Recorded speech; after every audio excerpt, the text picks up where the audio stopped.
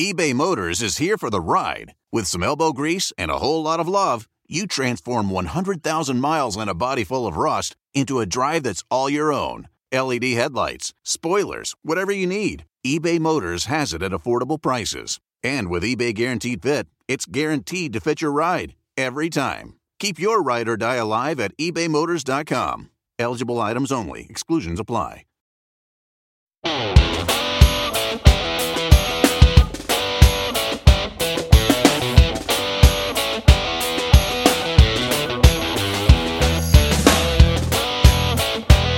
Welcome to another episode of Letarte on Location. I'm Steve Letarte, and when you spent more than 20 years of your life traveling the road, first as a NASCAR crew chief and now as an analyst for NBC, you are bound to meet some interesting characters. And today's character, without a doubt, won't let anyone down. With Letarte on Location, the idea is we bring you to some great locations and meet some great characters, but it's 2020. So the location is my office and my house. My guest, Lee Diffey. Lee, I assume you also are at your home. I am home. I'm in my basement, and we're all getting too familiar with doing meetings and chats this way, aren't we? Instead of face-to-face. So I'm going to tell the truth. When I talked to Lee about coming on, we had to work out some Zooms, and I was trying to get the producer to help me record, and Lee said, I can just record it, mate. I can just record. I said, Lee, my guest can't record my own podcast. That's ruining the whole concept. Well, we've just done so many of these bloody Zooms, and I've, in between motorsport events, I've been working with our producers on the Olympic side of things, and I've been doing a bunch of Zooms with track and field athletes and various things. And when we were all staying at home, you were doing stuff on digital and for the NBC YouTube channel, and I was creating content, and so we all kind of had to become. I have floated through my 20-plus year television career at not being too techie, and I've had to up my game and learn a little bit finally.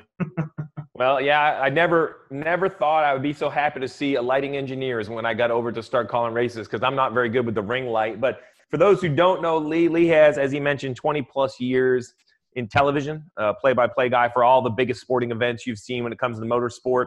At NBC specifically, he's the lead play-by-play guy for all of our sports car coverage, our IndyCar coverage, does rugby, does Olympics. I'm not going to list them all because it'll ruin the podcast. He did F1. But, Lee, I got to go all the way back. So you and I have worked together. We covered NASCAR together, which I actually thoroughly enjoyed the couple races we did together in the booth. But when I did the research, Queensland, Australia to Connecticut, that's a lot of water between those two. You're going to have to give me some help. From what I understand, it started with motorcycles. First love was motorcycles.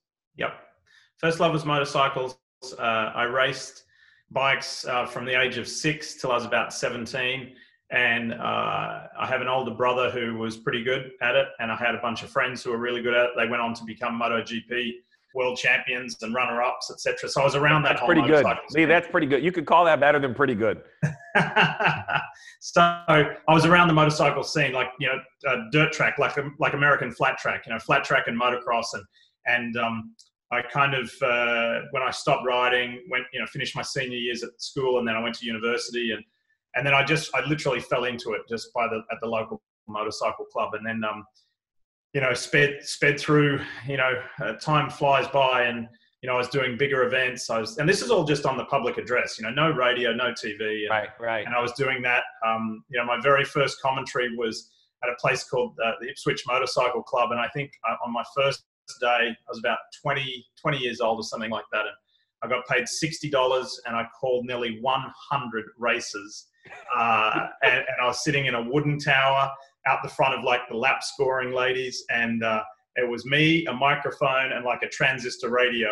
And in between races, when I didn't want to talk, I just put the microphone in front of the speaker of the radio just to give like a little bit of. I'd love to hear these stories because, I get to work with people like yourself and Rick Allen who have so much experience, and me, I don't know anything about TV, right? They just shoved a mic in my face and said, good luck. Try not to say anything too stupid.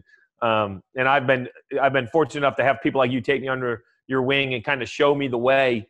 So I think I remember, the interesting thing getting to work together. So I remember you back probably Speed Channel times, which was sports cars. But when I was doing my research, it shocked me.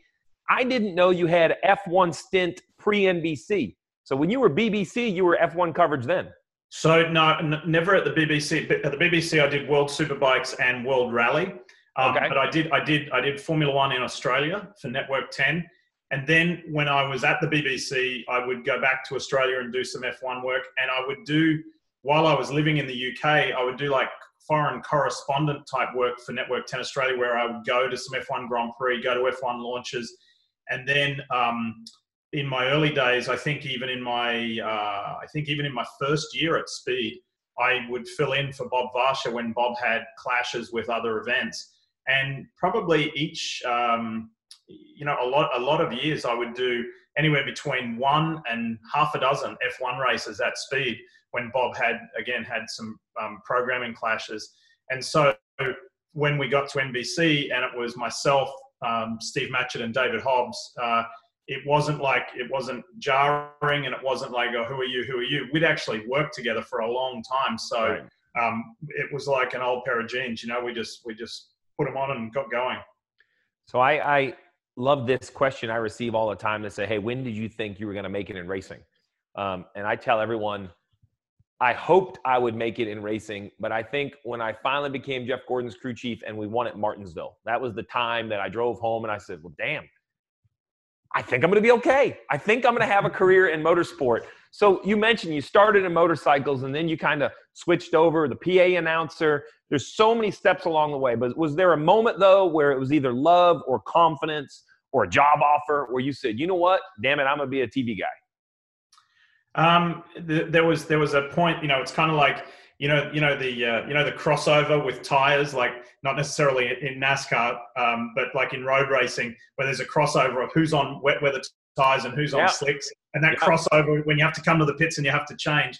Well, I was at that crossover in the mid 1990s when I was a school teacher. I was a physical education teacher at a private Which we're going to come back to that. So not to interrupt, but we're coming back because phys ed teacher. Yeah.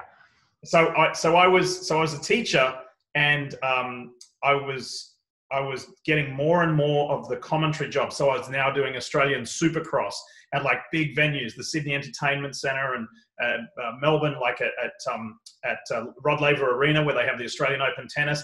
And I would be flying back to Brisbane on a Monday morning, trying to make the 8:30 a.m. assembly, where we all had to be there for the kids, and then rushing into class. Hadn't done my lesson plans. I was like, oh, this is, it was kind of one thing's going to break here. Is it going to be my teaching career, or is it going to be?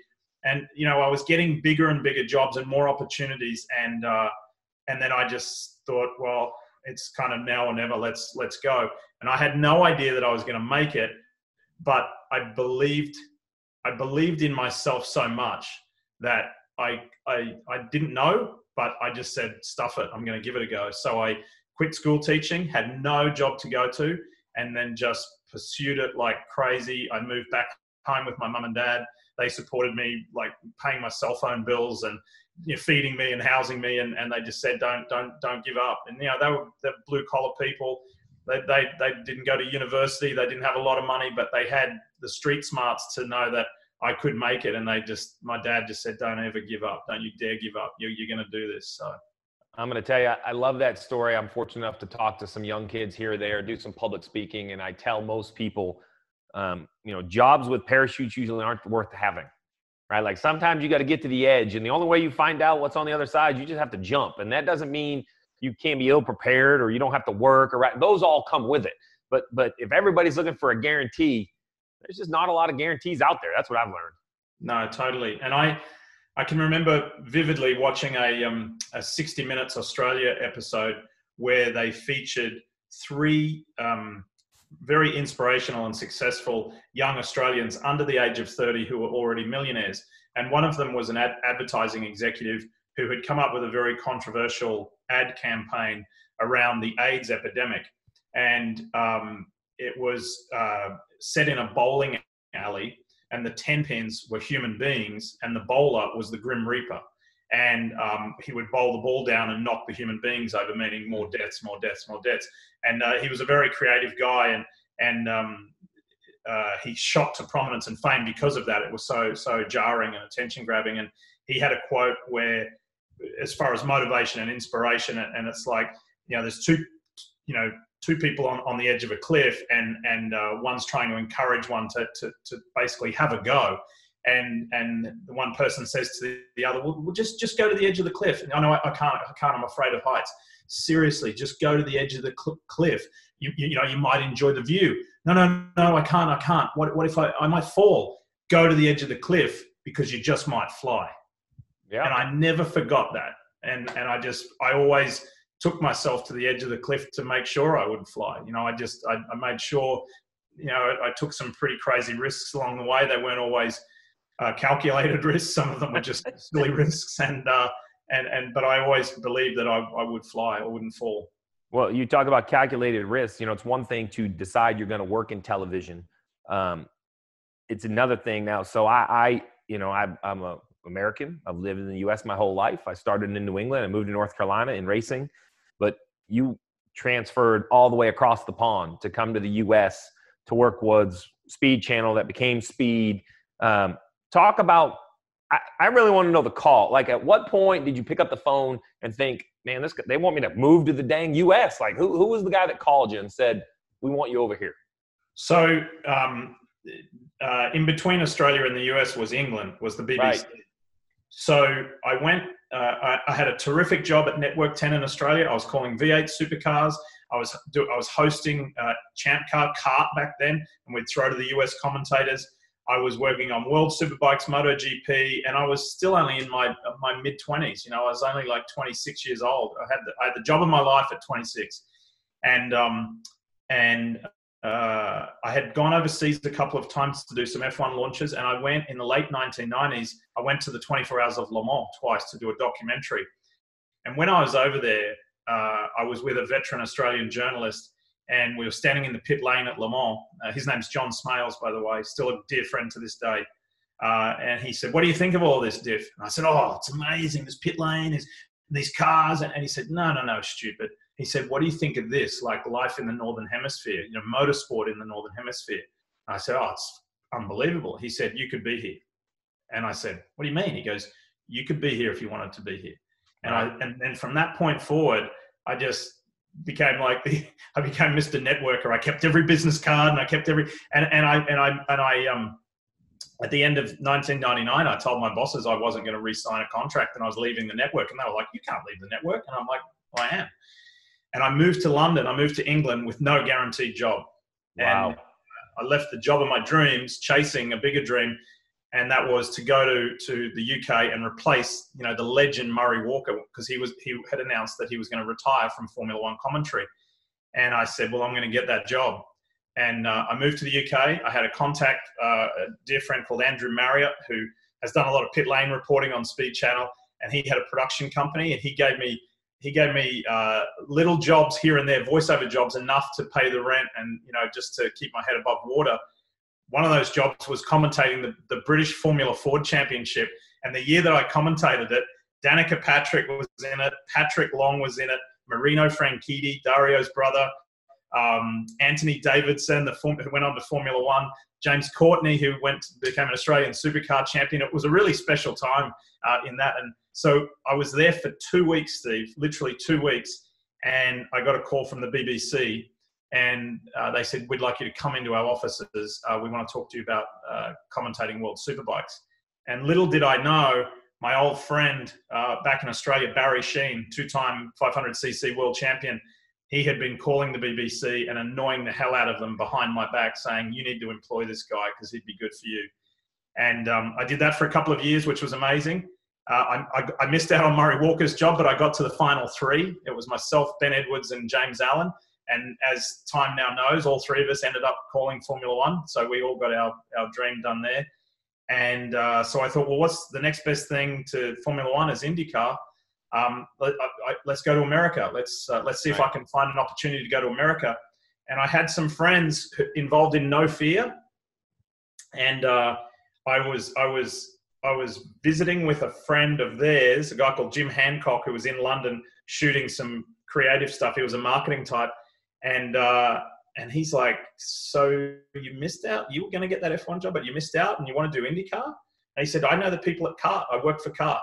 And I was like, oh. And he said, come on, let's get out of here. We're at his hotel. He goes, let's get out of here. Let's go down the road to the pub and grab a beer, and I'll call them. So he rang Chris Pook, the head of CART then, and he said, I'm with this young guy, and they want him to do Formula One. We should have him on IndyCar, on CART. And so before we got to the pub, I had a phone call from a guy called Don Helms who ran CART International TV, and he's like, we'd like to offer you a job to come to America. I was like, done. Let's go and have 2 beers. That's how you do it. I like that. Speed Channel was early 2000s, I guess, because that's when, selfishly. So listen, you and I, the one thing you and I have in common has nothing to do with TV. We just love motorsports, right? We would watch it. You name it, it doesn't matter. So I remember the Speed Channel. I was like, this is the best thing ever. Like, there's a station. I just know the number, right? I just go right here, and I want to watch racing all the time. And I think that's where I first got to see your work. When you were in the BBC, and that was nothing I had the opportunity to see. But when you were at Speed Channels, when I started to see it, and then come to find out, we both end up at NBC together. Like, it's a crazy world. But I will say, of all the work you've done, your Formula One booth for NBC has got to be the most entertaining / memorable. What's it like to try to keep Hobo and Matchett somewhat between the hedges? Because they are spectacular on TV. But now that I work in TV, I realize someone has to keep it going in the right direction. Well, the beautiful thing is that there's an age kind of related story that I like to tell. We were kind of like 4 brothers, or maybe 3 brothers and a dad. Obviously, Hobo being the dad. But Will Buxton is about 10 years younger than me. Steve Matchett is about 10 years older than me. And then David is in his 80s.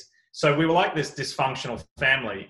But I was the guy in the middle who had to keep the boat rowing in the right direction, because Will is super energetic and super knowledgeable, but he can be wacky at times. Steve is super knowledgeable, super intelligent, super energetic, can be wacky at times, and David's just flat out wacky, right? So it was so much fun, and it really was like a family. And there were, as you've dealt with the guys you work with in the NASCAR booth, not everybody's happy every day. Not everybody feels great every day. Not everybody's into it every day, and but when the red light goes on, you got to pull everybody together and work. And it was awesome. I mean, talk about 4 totally different characters, right? But when you all get on air, it works. And it's a really special part of my life and my working life that I'll cherish forever. Explain to the fan, though, I don't think they realize, other than Monaco, basically every other one you would call from studio. We actually we would go to preseason testing in Barcelona, and that'd get us going for the first few races. Then we would go to Monaco, and we'd see our contacts in the pit lane and top up again on information and stories. And then that'd get us, and then we'd go to Canada, and then that'd bridge us for the next, chunk of the season. And then we would go to the US Grand Prix. So we'd do 4 trips a year, which was really nice because it was in comparison to what Speed used to do. Speed never traveled anybody other than Will and Peter Windsor back in the day. But for us to get out there several times, was really important. And it kind of helped us because commentating in a studio and not being able to speak face to face with the engineers or drivers, or not that you get that much driver interaction in F1 anyway, but it was tough, But so for us, I'm learning. For NBC to let us out and get us out a few times, it was awesome. So I came to NBC 15. I'm trying to think the year that you and Rick was doing Olympic trials. I had to be 17. I think he was going to do Olympic trials, and you got to bridge the gap and come over to the NASCAR world. I know you had done some Xfinity, but we finally got to do some cup races together. Yeah. Watkins Glen, you and I worked together, and I'm going to brag on you for a minute, and that's the beauty when I have a podcast is I get to do the talking. You have to take this compliment. You showed up at the booth in Watkins Glen. I've raced in NASCAR my whole life. I know everyone in the garage. And I saw your preparation. I saw your notes. And there's a line, and you're going to forget this line. You're going to even forget you ever said it. But during the Watkins Glen race, I want to say it was Josh Wise, but I could be wrong. Spins out in the bus stop and makes contact. And when it happens, you said, It's going to be a crushing blow to Josh Wise. He has completed every lap this season. And I thought to myself, that was a moment for me as a television person. I said, you know what? I'm not working hard enough. Because this guy right here, he does dang rugby and F1, and he does all these other sports, and he does Olympics. And he came in here and he dropped this beautiful nugget about a guy who's grinding his life out to try to compete at the NASCAR level. And you had put the effort in for all these competitors. And it's a long-winded way of saying that working with you, those 2 races in the booth, made me way better at TV because I got to see how you prepared to do the job. It was amazing. It was amazing. I had an absolute blast. I'm hoping I didn't screw it too much up for you and you had a good time covering NASCAR. No, I loved it. I loved it. That was when our boss Sam Flood rang me and offered me that opportunity. And by the way, I'd had a bunch of fun doing the Xfinity races. That was awesome. Anyway, I was thrilled with that. And in my wildest dreams, I never thought I'd get to call Cup. A little side nugget, not only am I the first Aussie, I'm the first foreigner to ever be a play-by-play on Cup on American television, and that's something I'm vehemently proud of. I'm really proud. Everybody wanted to know who the English guy was. It was the best thing ever on Twitter. I loved it. Who's that British guy? Do you know what? Many years ago in the Speed Channel days, I would actually do some Cup and Xfinity practice and qualifying. If I was at the race, like typically it was at the Glen because we would be there for the Grand Am series, and Speed would say, listen, go to the booth and do a little bit anyway, and that'll help us out with some staffing stuff, and you'll get a buzz out of doing some NASCAR qualifying and practice. And anyway, I was in the booth with Kyle Petty and Larry McReynolds, and I'd worked with Larry Mack a lot on Speed Report and Speed News and stuff like that, and I knew Kyle a little bit. Anyway, Kyle, how he's so energetic and engaged on social media all the time. And somebody had written into Kyle and said, "Who's that guy in the booth with the funny accent?" And he wrote back and said, "Larry McReynolds." I love it. No, but those 2 weeks, Watkins Glen and Michigan were awesome. For me to be part of that team with you guys was so memorable. And I survive off a, to get back to your preparation story, I survive on a very healthy diet of fear.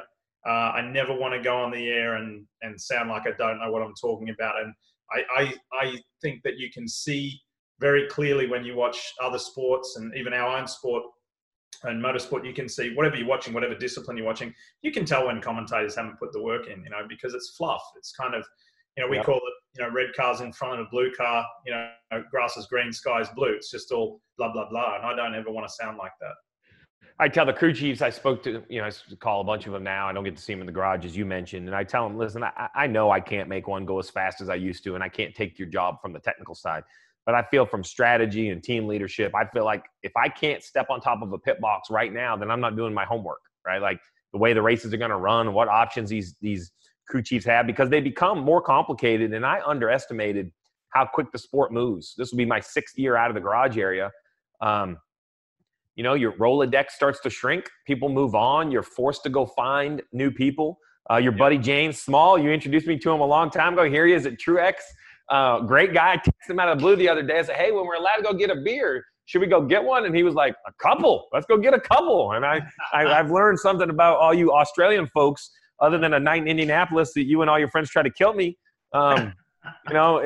You're very welcoming folks, but buckle up because it's going to be a good time. Y'all are tough as nails. Do you know what? I had the fortune and just the stroke of luck to be in New York City on the same day with James Small, the same day that it became public knowledge that he was going to be taking over the crew chief role of the 19th. So, and appropriately, we were in a pub called The Australian in Midtown Manhattan. Sadly, it's now closed, but that was great just to see the joy on his face when it became public, and we told the whole bar, and it was awesome. It was a great day. Spectacular. So listen, I want to talk about one event. You've done so many different things. I'm a NASCAR guy. You're a motorsport guy. But you had the opportunity, in my mind, to call the event of all events when it comes to motorsport. I went up for the month. Dale Jr. was up for the month. It's no secret. When the Indy 500 came to NBC, it was a big deal. I've never seen so many press suits and slacks from NBC at a race. Every boss of boss was there. which never makes it easier for us on-air people, right? Personally, where does your Indy 500 opportunity stack up with everything else you've done? You've done so much. But in my mind, that race, even as a NASCAR guy, that's still the most recognizable race in the world. That's an easy one, Steve. It's right at the top. It's right at the top. And I say that in no disrespect to the work that I've done at the Olympics. But across many networks around the world, a lot of hosts, commentators, journalists get to do the Olympics, right? Mm-hmm. You can count maybe on two hands right the amount of people who have been play-by-play on American television for the Indianapolis 500. And so I feel super privileged to be in that group. And I can to this day, and it was only just over a year ago, but I can remember the exact feelings and just when Simon Pagenaud is leading the field to green and, coming to green. And I remember the morning I had my mum and my wife and my two sons there with me. My mum had flown over all the way from Australia. I had some really dear friends. The guy who gave me my Supercross commentary opportunity in Australia, he'd flown over to be there for me. We went out for a dinner afterwards. I think we had about 15 people at our table, and most of them were Aussies. And it was just a really special family day. I wish my dad was still alive to have seen it. But from that day of commentating 100 flat track races and a handheld microphone and a transistor radio to the Indy 500, and from the wooden tower at Tivoli Raceway in Australia to the pagoda at Indianapolis, it's been quite the road, and I have never forgotten those early days for sure. The fundamentals. I've only done NASCAR, done some other things, but it seems to me what gets me through the championship race at Miami is that I need to be as prepared as I was for the first practice at Martinsville 4 weeks earlier. It is the same. So I'm the analyst, right? You look to me for the why something's going on. You're such a great storyteller. Did the fundamentals change, or is the fundamentals the same from that flat track to the Indy 500? Well, I'll tell you something I didn't know. I look back and I just think, God, I really didn't know. I really didn't know what I didn't know back then. And, even working all the years working for Channel 10 in Australia, Network 10, and the years working for the BBC and Sky Sports in the UK and different, I actually didn't become, you're very kind in saying I'm a good storyteller. I don't think I became a good storyteller until I came to NBC, and I went to my first Olympics in 2014 in Sochi in Russia. And the NBC way, as you now know, stats are stats. Commentary is commentary. We can call the action, but NBC pushes all of us to go deeper and to go beyond that and find out what the stories are. I was commentating in Rio on a guy who was Brazilian in the canoe and kayak racing. Brazil had never won a medal in that. And this kid, who was like an Adonis, he could have been a football player. It was when he was 5 years old, he had tipped a saucepan of boiling water on himself and had burned himself severely. He had to be hospitalized. When he was 10, I think it was, he got kidnapped and he got returned to his mother about 6 months later. And when he was about 14, he was trying to catch a snake in a tree and fell out of the tree and hit a sharp rock, and it broke his ribs and punctured a lung.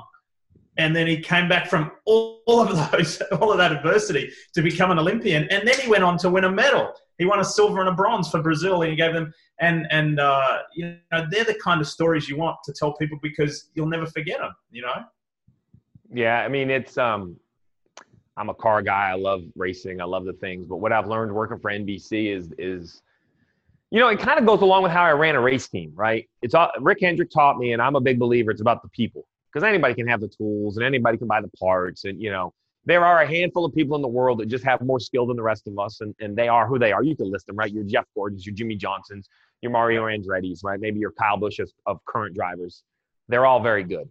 But other than this couple handful of uniquely skilled people, it really comes down to just people, hard workers who believe in one another, who can do all the right stuff.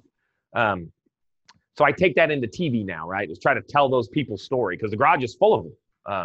just this last week, Austin Dillon goes to Victory Lane. Well, the crew chief on that car was my engineer, worked for Chad, was raised, by some of us over there. And it's so gratifying to see these people get opportunity. So that's why storytelling, I think, is so important for what we do. So the question is, what's the bucket list look like? I mean, you've done F1, you've done IndyCar, you've done the Indy 500, you do the Olympics. People don't know you've done golf, sailing, rugby. I mean, the list is long. Is there an obscure event, a famous event? Is it the damn Westminster dog shit? Like, is there this thing you've never called that you really want the shot to do? On the motorsport side of things, I would love to call the Daytona 500. So, well, if you get that deal, I'm your guy, because I want to call one too. Wrong half of the year. I'm with you. Wrong half of the year and wrong network. Yeah. Because as far as the motorsports Triple Crown is concerned, I was able to do that from an announcer's side last year. Because I'd done Le Mans. I've commentated the 24 Hours of Le Mans 10 times. I did the Monaco Grand Prix 5 times, and then last year doing the Indy 500. So I did that motorsport Triple Crown. But yeah, I'd love, and I've done Bathurst. I think I've done 10 Bathurst 1000s, and lots of Grand Prix and MotoGP and different things. But Daytona, and then the sports car side of things, the Rolex 24 at Daytona, Sebring, different things. But the Daytona 500 would be pretty cool to say that, I've done that and the Indy 500. That would be nice. On a non-motorsport side of things, as a kid, I played Aussie rules football, Australian rules football, and the AFL Grand Final is the equivalent of the Super Bowl here, and it's played at the Melbourne Cricket Ground.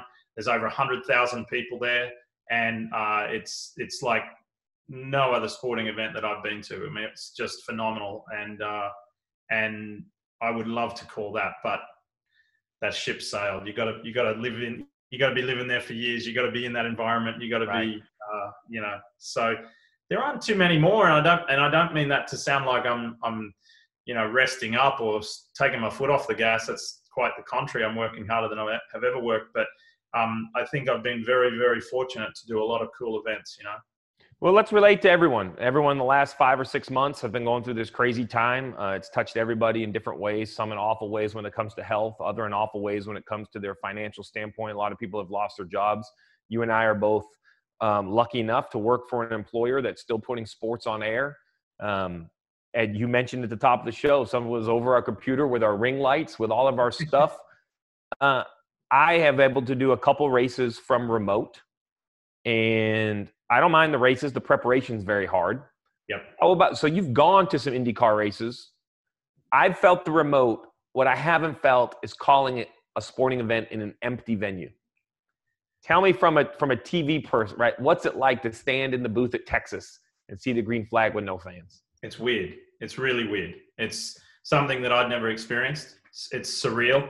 I was doing some media interviews a couple of weeks ago leading up to the first doubleheader at Road America for IndyCar. And I got asked the same question. And I said, it's kind of like going to the office Christmas party, but you're the only one there.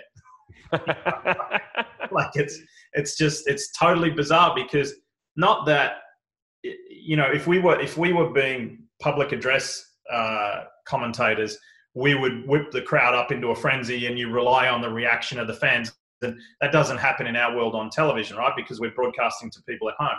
But we do rely on that energy, I believe. Like it's one of those things that it's a necessary ingredient there that makes you kind of get up for the event a little bit more. And certainly at Texas, when we're up in the booth and you look out and down and you don't see anybody. And then several weeks ago at Indy, at the Indy Grand Prix, being in the pagoda where you call, well, not this year, but where you usually call the Brickyard 400 from, same spot as us when we call the 500, we were in that exact commentary booth, and you're looking across, we're basically on top of the yard of bricks, we're looking across at the grandstands, and you look down to turn 4 and halfway around to turn 3, and you look all the way up to turn 1, and there's just nobody at the speedway. That was eerie. I found being at Indy and not seeing anybody, that was way worse than Texas Motor Speedway. It was, because when you go to Indianapolis, you just expect a big crowd. And the last time I was there was 350,000 people there. Right, that's a big shift. Well, from what I hear, you're going to get that feeling again. I don't know if it'll be 350,000 people, but tell the listeners the Indy 500 is going to be when this year? August 23, and I don't know what number they're going to put on it as far as the crowd. But Roger Penske has said if the local government and the local health officials, they're working closely with them and the CDC, etc. He said they will have fans, but I just don't know how many. Hey, even if it was 100,000, it'd be great, right? Yeah. Even if it was a third full. Yeah, absolutely. I'd take any fans. Well, Diff, I would go into all kinds of stories. People that know you and I both know that we're social butterflies. I will let you know that we both enjoy a bottle of wine. You used to live down in North Carolina with me. I hate to tell you this, but your card is officially run out at Ian's. I've drank every glass of wine I can off your card. I appreciate you having some credit there. I appreciate you joining here, man. Listen, as I said, I was thrown into TV, and I love NASCAR, and I love to talk. Everyone knows that. But you and Rick and some of the other very talented people at NBC have put a blueprint out there that allows me kind of to learn my own way. But you kind of gave me a good blueprint of not messing up too bad, right? Like, don't get over there, don't get over here, stay over there. I'll never forget the first ever race I did. Austin Dillon went into the fence, and I thought, what have I done? Here I am with a microphone in this horrific accident, and there's these things you can never be prepared for. I appreciate you giving us our time today from Queensland, Australia, which, oh, by the way, that's the only thing you still owe me is I've never been to Australia, but I'm going to have to go with you. I'm not going on the tourist trip. You're going to have to show me the real deal. Well, I have to repay you for the night at Michigan Speedway, Michigan International, when you came knocking on the motor coach door and you said, "Come on, Diff, get on the golf cart. I'm going to show you how people enjoy themselves in the NASCAR infield." And before I knew it, we were having a beer with some dude who wrapped me in like a silk sheet, and I was going down a slippery slide, and there you go. It was a fun night, so I've got to repay you for that. Hey, you can't call a NASCAR race without getting the NASCAR experience. Diff, it's going to be great. You got IndyCar coming up. What else you got on your tap this year? Rugby, IndyCar? I mean, you do MotoGP. I've got MotoGP coming up this weekend, and more IMSA, more sports cars. Indy, we're getting really close to leading up to the Indy 500, so that everything will start to ramp up. Rugby's going to kick into gear. I don't know how much track and field is going to happen this year. At the moment, I did a bunch earlier in the year for the indoors, but just because of COVID-19, so many events have been called off. So I'm not sure if we'll call any track and field this year. I hope we do, but I just don't know whether we will do. So there's enough to keep me out of trouble, Stevie. I'll be busy. Well, the success of Letarte on Location 2020 hangs in your hands. You're the first guest. And as always, I appreciate it. And I appreciate the listeners. If you enjoyed what you heard today, go subscribe anywhere you get your podcast. Get Letarte on Location. We're going to continue all year long with a bunch of great guests, hopefully in some great locations if we can just get a little break with this crazy pandemic. Thanks for listening.